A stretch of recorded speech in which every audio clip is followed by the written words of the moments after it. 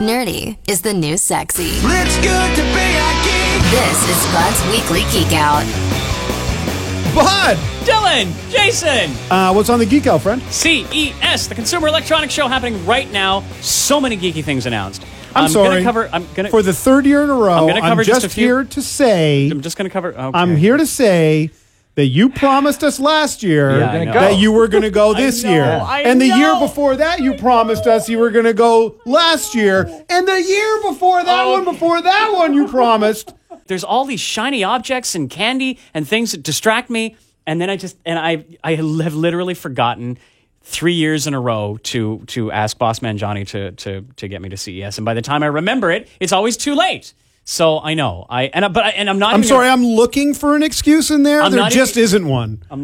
It's an unsolicited excuse. So, anyways, I'm just going to cover a few things this week because it's ongoing, and I get more things next week. But there's some pretty cool geekiness coming out of Las Vegas right now.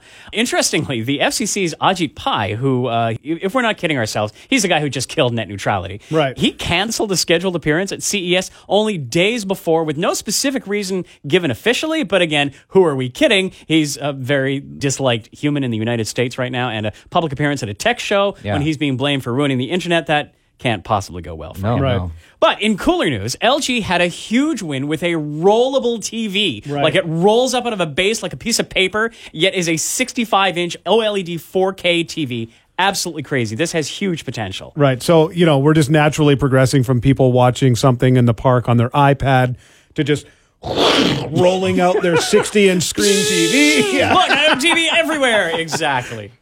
Well, not to be outdone, Samsung has released The Wall, which is a modular TV with what they're calling micro LED screen technology. And it's modular because these micro LEDs have no bezel. That's the frame around the picture. Mm-hmm. Thus, they can be stacked together to create a monster TV measuring 146 inches corner to corner. Wow. NVIDIA, a company known for graphics card tech, announced a partnership with Volkswagen and Uber as it expands into the self-driving car market. And with this, they announced the NVIDIA Drive Xavier, which what looks to be the most complex system on a chip with 9 billion transistors on. This is to pack artificial intelligence into autonomous vehicles.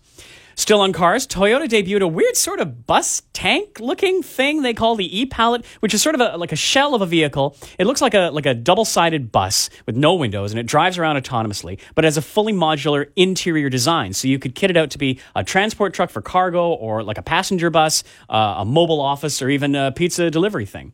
But turning to flying cars, there's a company called Volocopter, which brought an 18-rotor. It's basically a gigantic drone, which carries 2 people. It comes in both autonomous and piloted versions, and it's intended to be an air taxi for short-range flight within cities, maybe flying from one rooftop to another. And this is its North American premiere. They've been testing it in Dubai. And it looks pretty cool, and actually comes with a parachute. A parachute? How does a parachute work on a helicopter? Okay, so above the cabin, there's this large sort of circle, like a metal spider web with 2 orbits of rotors. The inner one has 6 rotors, the outer one has 12, but right in the middle of the machine, right above the humans, no rotors. So in case of an emergency, that's where a parachute fires out from. So not only do I like the peace of mind of 18 separate rotors, meaning more redundancy if one should get damaged, I like the idea of a parachute on my aircraft. That's pretty cool.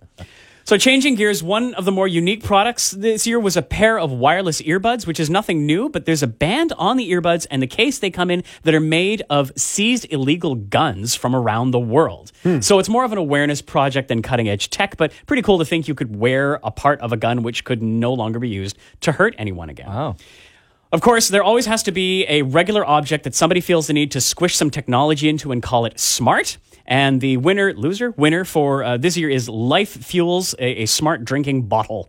So you can squeeze the bottle to inject one of 3 fuel pods to flavor your water. And it's got, leafy greens and fruity flavors and whatever. But then the bottle, and keep in mind, this is a water bottle you have to charge like your phone. It works with fitness trackers and tracks your water input with your fitness output to create Dylan needs this. He drinks 4 liters of water a day. You are a crazy water drinker. I've got my jug, kid. Hey, but you could get yourself a $150 United States rechargeable water bottle. No, I got this for free, man. I'm good. That's true.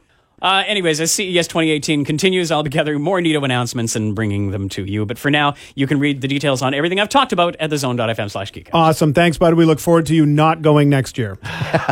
Thanks, bud. Bye. Bud's Weekly Geek-out. Sometimes you know it's good to be a geek. Listen every Wednesday on the Morning Zone for more news from the world of techie type stuff.